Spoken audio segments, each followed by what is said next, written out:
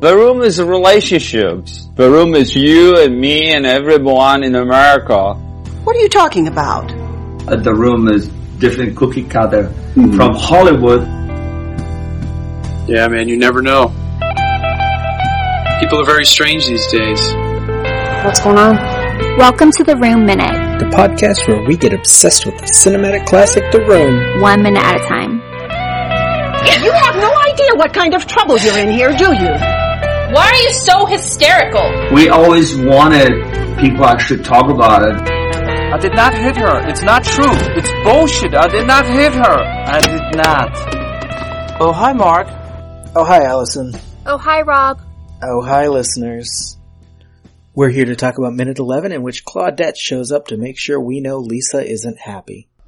We begin with an establishing shot of the exterior of the apartment building we've already seen.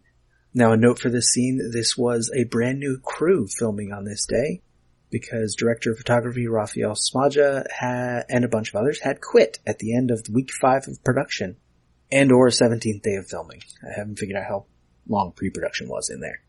And so he had a new crew coming in with Claudette and Lisa filming these scenes. It's the answer to the eternal question, how many days can you stand Tommy Wiseau for? If you're a director of photography, apparently it's as long as your contract holds up. It's right up there with how many licks does it take to get to the center of a Tootsie Pop. And the answer is 17 days. Yeah. There was a minimum amount of days on Raphael's contract, and as soon as it was done, he quit. But how many licks until you quit, though? Oh, hi, Alice. Oh, hi. Now, officially, Raphael quit because Tommy would not hire a line producer. He just said Greg could do it because Tommy didn't know what a line producer was. But Raphael was going to quit anyway. His guaranteed time was up. Did Greg have experience before this movie started? I know Tommy really didn't. He'd done some acting stuff. He was the lead in Retro Puppet Master, and he had a mostly removed featured extra role in Patch Adams. Okay. And I think one other thing. Oh, hi, by the way. Oh, hi, Al. Alex. Bunch ofAls today. Going by Al today. Today I will be Albert instead of Robert, just to make it weird. So, Al, who wants to tell us what happens in this minute? Yeah, sure. So, Johnny Tommy walks away. Lisa goes back to sleep because apparently in this world that Tommy Wiseau crafted, that's all Lisa does is have sex with him, sleep, and be ungrateful. So she's back to action B. Then Claudette comes over and they sit down on the couch and talk about how unhappy Lisa is because she's so ungrateful because Johnny's such a great guy and she should marry him even though she's not happy and she's bored. Yeah. Yeah, Johnny's the best. So, listening, because obviously every character who's describing Johnny is basically just Tommy Wiseau describing himself. Yeah. Listening to all of these characters describe Johnny, I really feel like if this movie were about 15 years later, Johnny would have a fedora and a neck beard, and he would say, ma'am.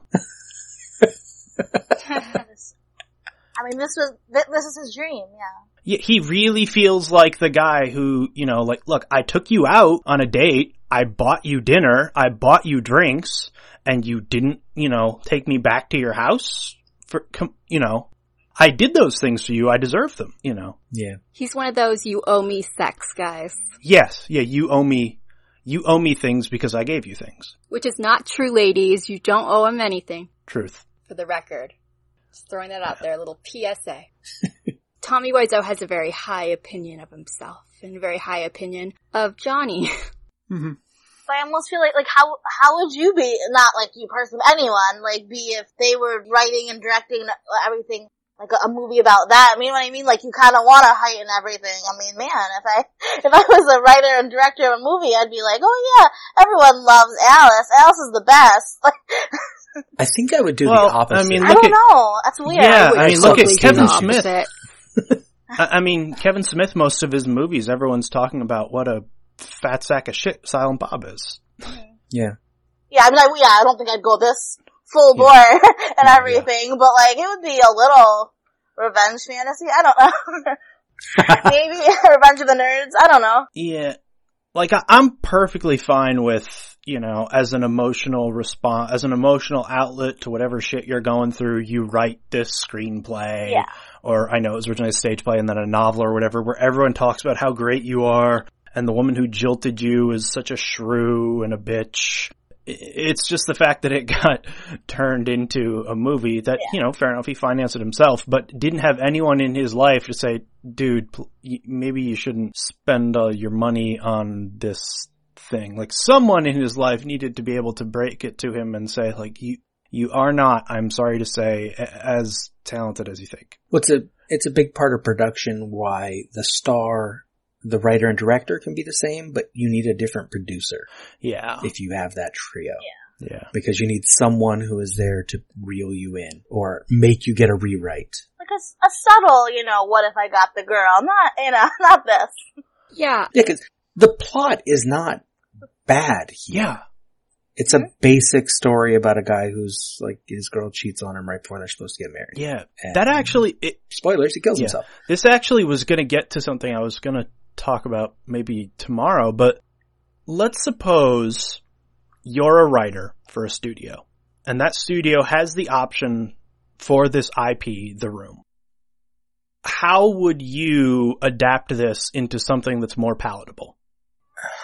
You can save as much of it as you want, you can throw out as much of it as you want, but it's still got to be quote unquote based on The Room. At the very least in the same way that Where the Wild Things Are was based on the 10-page children's book and things like that. Because to me, I agree with you, the plot is not terrible. You could certainly take the basic plot points and make something better out of it.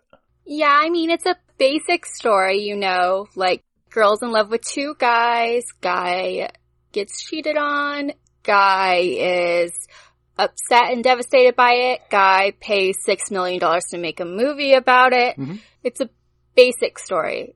So it's not the plot itself that's bad, it's the Tommy Wiseau, the stuff that he put in it, like saying that you have cancer and you're definitely going to die and then not bringing it up ever again.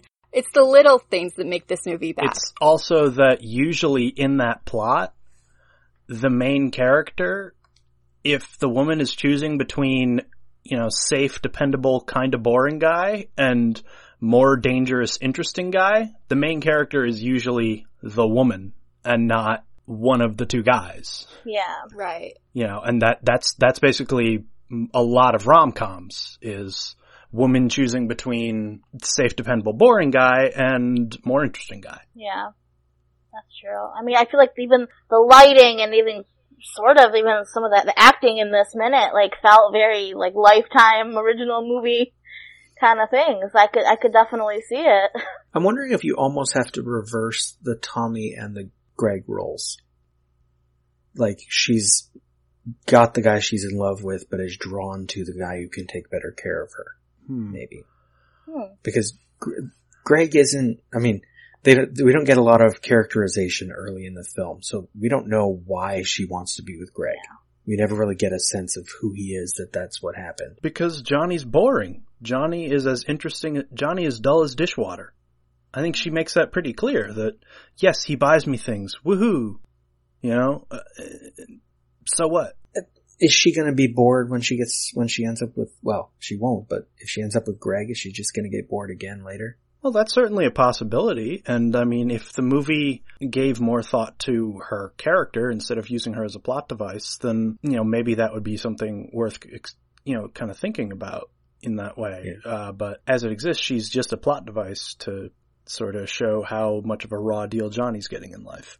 Yeah, it's pretty clear that at some point someone broke Tommy's heart, and this is his retelling of it. Yeah. Mm-hmm. And that's why I don't put a lot of stock in the portrayal of the Lisa character, is because, if you're talking to your friend who just got dumped by someone and you don't actually know that person that dumped them, the only thing you're going to hear about the person who dumped them is what a horrible person they were for breaking your friend's heart. So I can't put a lot of stock in this one-sided portrayal. And this is a case where a more nuanced writer would have given more nuance, would have given more nuance to the other important characters in the story than just she is the harpy that broke Johnny's heart, who was ungrateful for all the things he got her and cheated on him. Yeah, needs someone to do a writing pass that isn't concerned about how Johnny looks. Yes. Like, just beef up the other characters. And also make the dialogue sound like it was written by someone whose first language is English. Because in a better script, even like, Allison, you like to bring up the cancer thing, that could have an effect on Lisa's actions here. Is it like, in the face of her mom's mortality and like she's thinking about her own future, that could affect the way she's making decisions instead of just being this one-off. Yeah. Yeah, because she could hear, if anything, I could imagine she hears her mother say, I've got cancer. And in Lisa's head, it clicks. Life is too short. It could be gone at any moment. And I'm sitting here in this boring relationship when there's this other guy who's a lot more interesting and who sets my heart aflutter whenever I see him. I should go after him instead. Yeah. Instead of this boring ass guy that I'm about to marry. As for nuance, though, there is a good example of, potentially, nuance here. Lisa says, I'm not feeling good today. If she's talking about like her mental health or physical well-being, she should say, I'm not feeling well today. But she's not feeling good today because today's the day she's going to do something bad. Like, she's not feeling good about her life. And so it's a different kind of sense in the wording. Could just be a translation error, of course. We already talked about that last minute. But it does also potentially mean something more than what it at first sounds like. Mm-hmm. So should we walk through the minute? Oh yeah, I kind of did just like a half-assed walk through it. Basically, they sit down on the couch and talk, but... Yeah, it's a bunch of dialogue. I mean, if we want to blow by blow through their conversation a little, we could do that. Yeah. Well, they don't just sit down on the couch and talk. Mom's stage directions, like out loud. Alright, we are going to walk over here. Alright, here's the couch. Now we're gonna sit, basically. Mm-hmm. You know, which I just thought was the most amazing thing. Join me over here on stage left at the couch. Absolutely. That's how normal people talk, right? Yeah. Yeah. Have I been doing it wrong my whole life? When you don't have a director telling you to do it. Yeah, you have to make sure you face out whenever you're monologuing so that the people can see you when you're having your scene. Yeah. Mm-hmm, mm-hmm. And I'm kind of surprised she wasn't like, oh, Lisa, face out. Although, given this is a new crew on this day, there are some better shots of like back and forth close-ups here. They're not always framed well, but they are trying.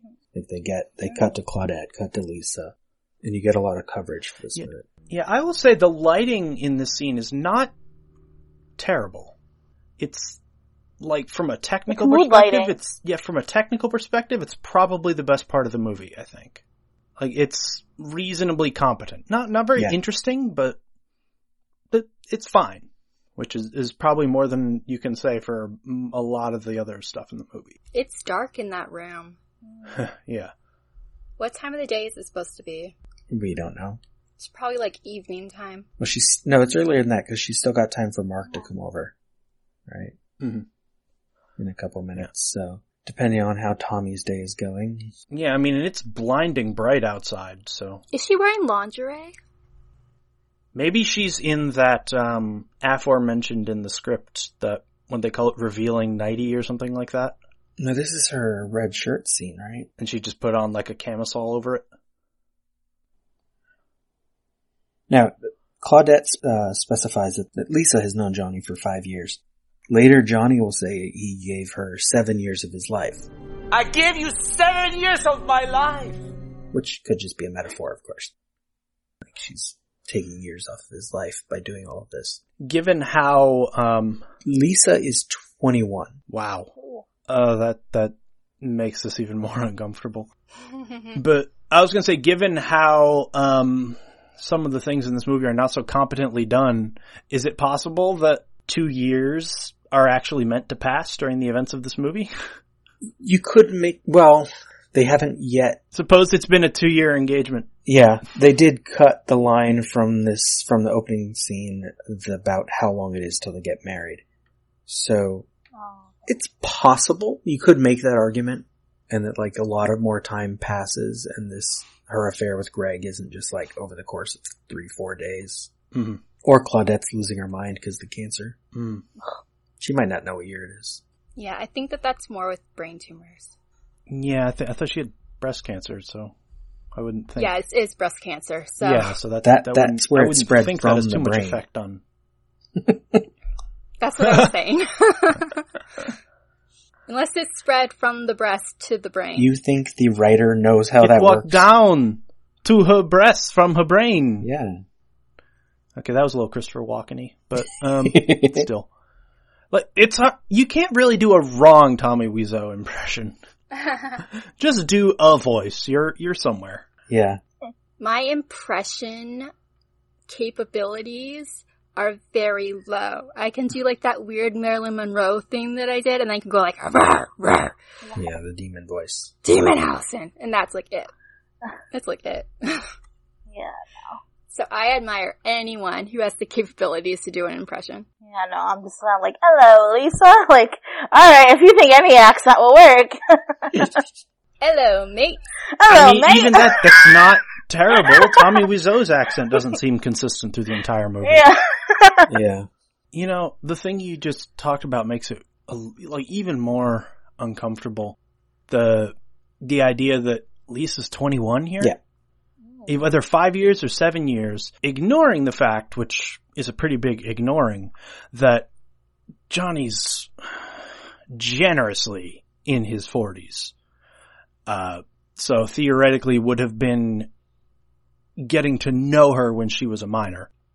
She entered into this relationship when she was barely an adult at best. Right.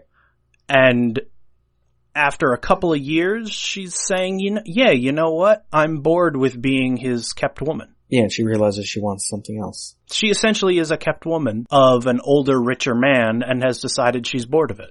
Fair enough. You know what? Fair enough. Yeah, she might even change her mind in the future. Yeah. But do you think that he's playing himself in his mind?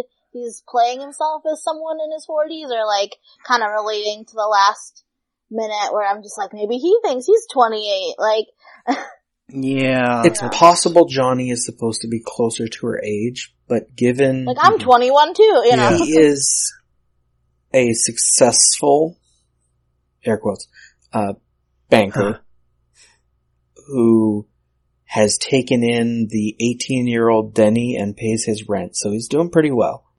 Mm-hmm. And that's not early 20s, you know? He's not the same age. No. There's no way that you could be, I won't say no way, but it's a lot less likely that you would be that financially successful and independent at Lisa's age at this point in time. So it's hard for me to go with anything other than Johnny is, like I said, generously in his 40s, if not older. Well, Tommy at this time would have been in his 40s, at least. Yeah. But Johnny, yeah, if he was brilliant at business or at banking, maybe he's in his early 30s, but he's still at least a decade older than Lisa's supposed to be. Yeah. And it's still, though, even if he's only a few years older than her, you know, she basically got into a relationship, like at about the earliest age she legally could. She got into a relationship with an older, more financially independent man who buys her lots of nice things and quote unquote takes care of her. And she has decided now that she is bored with that life. She's bored with being, you know, this kept woman, this thing that this possession that he has at home, you know? I honestly, I have, actually analyzing the plot, I have very little problem with her motivations. Yeah, we were talking about how to improve the script. Maybe a big part would be to make her the lead. Yeah, honestly, you know what? The script kinda is A Doll's House by Henrik Ibsen. She can still end up making the wrong choice later and it ends badly, but make her the lead. Yeah. It's A Doll's House by Henrik Ibsen, basically. Yeah. She is the kept woman at home with her paternalistic partner who dotes on her and who treats her, you know, so quote unquote chivalrously and gives her everything his princess that she wants, and she's bored with it. Anything for my princess. Let this princess out of her tower. Yeah. Or I was gonna say, I mean, either make her the lead or have it, like, follow three of them. You know, I mean, one at a time, like, you know, each point of view, and it says, you know, Lisa, Johnny, you know. Yeah. Like that, Yeah, that would be interesting because it would be three different perspectives. Because there are, well, depending on how many people there are, the saying is that there are three sides to every story, his side, her side, and the truth. Yeah. His side, her side, and Greg's. Oh, so then there's 4 sides to this story. Right? So then maybe like almost, if you did almost like a Rashomon style of thing where, like, when we're seeing Johnny's perspective, Lisa's this vile, ungrateful woman who, you know, like, I give her everything and then she just cheats on me and fucks my best friend behind my back willy-nilly. And when we see her side of the story, Johnny is the most milquetoast, bland, just like, oh, great, honey. Roses. That's so wonderful. Yeah. Oh, yeah, you're such a successful banker. Oh, that's great. Tell me all about it. That's wonderful. But then Greg comes over, and Greg is this dashing, like Han Solo figure who's just so exciting and interesting to see. And, you know, like you said, if you took this basic plot, there are a lot more interesting takes on it. The other thing I was thinking of that might be a weird kind of alternate take on this would be like a weird sort of version of the movie Wild Things. Like, lean into this almost softcore porn aspect of it where there's like all these sex scenes and shit. But then, like, the movie's really about this, like, hyper manipulative woman that, like, is manipulating this one guy against his best friend and has some sort of ulterior motive. And then at the end of the movie, once he kills himself, like, or something, we find out that, oh, actually she's his beneficiary or something like that. You know, just a kind of a different take on it. But I also feel if you did something like that, you probably have to cast more attractive actors. If you're going to have sex scenes like that. That's the thing that really struck me with this movie, because I just watched it last night. I was very late to this party. I was struck by the fact that, like, these people are kind of average looking. Like, yeah, obviously Tommy Wiseau's got, you know, some good muscles, but he's also got a face like a bag of hammers. And like, Greg was the only one that I looked at and said, like, he looks like most actors. When they recast Lisa, she wasn't originally Lisa. Right. The original Lisa quit/got fired. When they were recasting, there was a bed in the room when people came in to audition. So that might have scared off some of the, like, more experienced actresses, or some that thought they could do better than whatever this was. Oh, geez. And as we're learning now with all of the Weinstein stuff coming out and stuff like that, the whole casting couch thing is not as much of a myth and a fantasy as some of us might have liked to pretend it was. So I'm sure the women who had some more experience looked at that and said, not worth my paycheck. And the auditions were weird. Tommy would just tell people he'd have the actress come in and says, okay, your friend just said she has cancer. He wouldn't give them lines. They just have to react in some way. And it's like, what are you talking about? He told Philip Haldeman when he came in to audition for Denny, okay, these 2 people are on the couch. And there were 2 people on the couch. And says, okay, act crazy. It's like, what do you do with that? Yeah, what does that mean? You do a crazy dance? You like, yell? do you want me to attack them? Do you want me to scream and jump? You want me to, I don't know. Eat an apple? Start punching things? Eat an apple, but do it with a crazy. Kubrick stare? Exactly. What do I do? Should I do the Britney Spears head shave? How crazy are we going here? Shave my head. Then you get the part, At the audition, you shave your head live. Do nothing, and then when he says, why aren't you acting crazy? You say, because crazy people look just like everybody else. Tommy wouldn't believe that. Ooh, you never. He likes old melodramas. You know, crazy comes out on the outside. I mean, it's probably good as an exercise. I just imagine it's like steal stuff from my, cause I saw Disaster Artist, steal stuff from acting classes, kind of stuff. Yeah. But it's interesting. But when you're auditioning for a specific role, you should have some dialogue. You should know who the character is. Yeah. As an improv exercise, it's great. Walk in here, these 2 people are having a conversation, be crazy. Like, okay, jump up on the couch like Tom Cruise. Yeah, and if your movie is going to be largely improv, then yeah, sure. Yeah. Auditions that are like improv exercises, are great to do. But I mean, as we've sort of touched on in a lot of ways here, he didn't know what he was doing. No. So it isn't surprising that even his audition process is bad. Yeah. What did you think of the movie The Disaster Artist? Did you like it? I liked it, yeah. I mean, I think it was getting Oscar buzz and, things like that, so I don't know if it was necessarily up to that level, although interesting, thing for Tommy. Yeah, I mean, it was fine, Yeah, Tommy's an interesting guy. And I can imagine you show up to the audition process and you have this really wealthy, somewhat intimidating looking, controlling, I imagine to some extent, guy, and you have a bed in the room and he's telling you act crazy. I believe the phrase you're looking for is Tommy's a great guy. Yeah. Oh, yeah.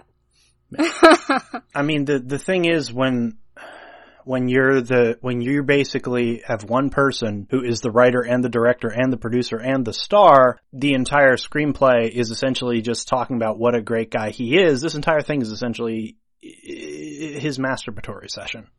Essentially. His sort of kind of biopic. Yeah. Yeah, it's like you can see his ego throughout the film. Mm-hmm. This guy's successful. He's good looking. Everyone likes him. Mm-hmm. And everyone else is, Lisa is the bitch that broke his heart. Well, yeah, that's the thing. It's like, I've made things when I was at emotionally low points, which it sounds like Tommy Wiseau was when he made this. But at some point, I also looked at them when I had a little clearer head and went, oh, actually, this is shit. Yeah, this whole movie is basically just him venting out his anger on a script. Yeah, it is. It is him venting and then having enough money to pay people to film it. Yeah. And it would be a lot more interesting if it was focused on Lisa. Because there are some things I would like to see her reaction to, Yeah.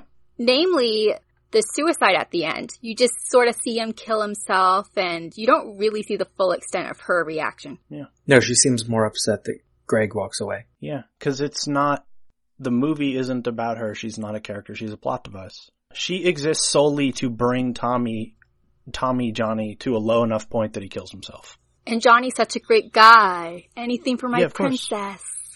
Anything for my princess. Yeah. Mm-hmm. Naturally. No. I just feel like they were in two different movies. I think Lisa starts out kind of flat, kind of like, oh, hi mom, which is probably like, when I see my mom too. My mom came to my apartment, I'd probably be the same, but, just kind of like, oh, hi mom, and then suddenly she's like, oh wait, I'm supposed to be bratty, and then mom is like, here are the stage directions, I'm gonna guide you through like a mom, and then kind of like her acting, not as bad, kind of appropriately Lifetime movie-ish, I guess. Oh, Carolyn Minot is awesome. She is putting her all into Claudette, and she had like a 2-hour drive to set every day because she lives down in Orange County someplace, and she was making an effort. Oh yeah, that was, Yeah, and not to keep beating a dead horse here, but I've seen and heard stories about directors who are really good with actors who see things like that, who see an actor whose performance isn't consistent within one scene and, sitting down with them and getting them to kind of be in more of one lane. I won't go through the entire story here, but Nathan Fillion tells the story about working. He had the one scene in Saving Private Ryan. Had to cry, couldn't cry. That's really all he has to do is come in, your brothers are dead, and start crying. Couldn't do it. Steven Spielberg sits down with him. They talk a little bit about motivation, so on and so forth. Come back, action. Bawling his eyes out. Like a good director can see when the performance isn't right and fix it and get it in line. Yeah. We'll come to it in a later scene, but there are some scenes where the acting and the writing and what's going on is entirely unnecessary and done badly, and Tommy specifically thought it was wonderful. Like the alley scene with the talking about underwear and football and stuff was one of those where afterward they're like, it's fine, we don't need this scene anyway. He's like, what do you mean? It's great. Yeah, it really feels like he's that person in your intro to acting class who thinks that it's good acting because you got loud. You yelled, therefore you had emotion. Yeah, he does seem like that. And that's probably why he wasn't getting cast. In addition to he has a very specific look. Yeah. I won't name him, but there was one guy in our theater department who was not good. He wasn't a good actor. I'm not saying that as something like statement of his character, just he wasn't a good actor. But like the department couldn't tell him, look, you can't act. We can't tell you not to sign up for the classes. We can't tell you not to come out for auditions, but you can't do it. You are not good enough. And it seems like life was telling Tommy Wiseau, you can't do it. You're not good enough. And, you just need, when you're in that situation, you need somebody who can not sugarcoat it for you and just tell you in such a way that you listen. Yeah. You should have read the book Save the Cat about, script writing. Because it says, in a movie, you introduce the hero by having them do something heroic, like saving a cat. Oh, okay. But there really is no hero in this movie. Yeah. I actually then, on a related note, I guess, since we're just sort of on this kind of a topic, there's a book that I really like called How Not to Write a Novel. It more specifically deals with novel writing, but essentially it kind of deals with storytelling in general. And one of the things they mentioned is it's really important how you introduce a character. If you introduce a character sitting on a toilet taking a shit, it's going to take an awful lot for the audience to not think of them as the shitting person. So the first time we meet Lisa, she essentially gets a dress, has sex with him, and then talks about how much she hates him. And so it's hard for us to view her as anything other than that for the rest of the movie. So, notes from a midnight screening. Notes from a midnight screening. Because we get an establishing shot of the apartment building again, someone will say, meanwhile in the same place. But the most important midnight screening thing in this minute, it is the first instance where people throw spoons at the screen. When they walk to the couch, they walk past the table with the pictures of the spoons. And so the audience will yell spoons and throw plastic spoons at the screen.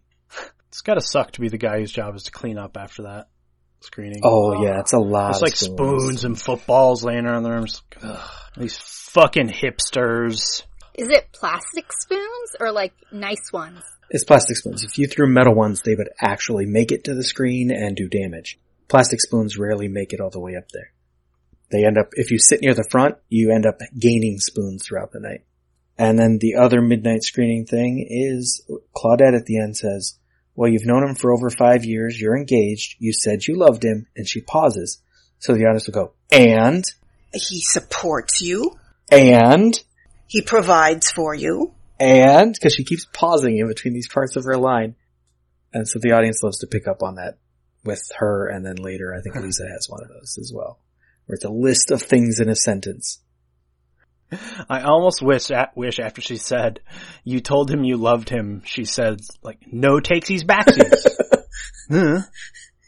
Yeah. That's what the ring meant. No takesies backsies. No take backsies. Now I want to know Claudette's backstory though, because I'm just is she a gold digger too? Oh, she's had some issues with men. We'll hear about them all. Well, a few of them. Probably not all of them. She's probably got lots more. She will tell us all about them instead of showing us. Like a good screenplay. That's who Claudette is. Yeah, she'll tell us what we need to know. So, our guests again. Alex, would you like to promote anything else, or is it the same? Same three things, I suppose. Galaxy Quest Minute, Independence Day Minute, Cleveland and Six going deep into Major League. Okay. Find them on a podcatcher near you. And Alice again. Comedy in Rochester, right? Comedy in Rochester. Come to Rochester, whatever. I'll promote my city. No big deal. Send me tickets to California. That's my bucket list item, so. Oh, is it really? Yeah, oh my god. Me and Rob are both in California. It's so funny because when he said that she had a drive from Orange County, I wanted to go, holla! Shout out OC! Rochester, more like Ha-chester, am I right? Oh. I wish. Oh boy. What do we call it? We call it Rotten Chester? Broadenchester? That's so mean. I know. Do you know what? I've never been to New York. That's my bucket list. Is it? Oh, okay. Let's switch places. Let's Freaky Friday this. Yeah, I'm like Parent Trap this, please. Like, you come to upstate New York. I go to wherever in California you are. It's just all LA. I don't know. And we'll just do that. I'm like right next to Disneyland. What? Do you just see celebrities every day? No. Oh. I grew up in LA County, though. I'm sure this will be very interesting for the listeners. I'll just fade it out while you're talking about New York. I know. I'm sorry. It's upstate, and everyone's gonna be like, "Oh, like New York City." No, like I've been to New York City twice in my life. It's hours away. Rob will just start playing the music over it, like you're trying to chase someone off the stage at the Oscars. They're still talking. The music comes in, play you off. That's fine. Like, no, we need 10 more seconds. I didn't know if we're still recording. I'm just talking. I don't. Whatever. This is how the room was filmed. Just keep talking. But it's not wrong when people make fun of the project, in this case, The Room. The Room Minute is a production of Lemming Drops Studio. You can find more content at lemmingdrops.com. Follow The Room Minute on all the obvious social media. If you've got any stupid comments after the show, you can leave them in your pocket on Facebook. If you like what you hear, throw us a rating and review on your podcatcher of choice. Thank you for listening, and remember, if a lot of people loved each other, the world would be a better place to live. Leave us!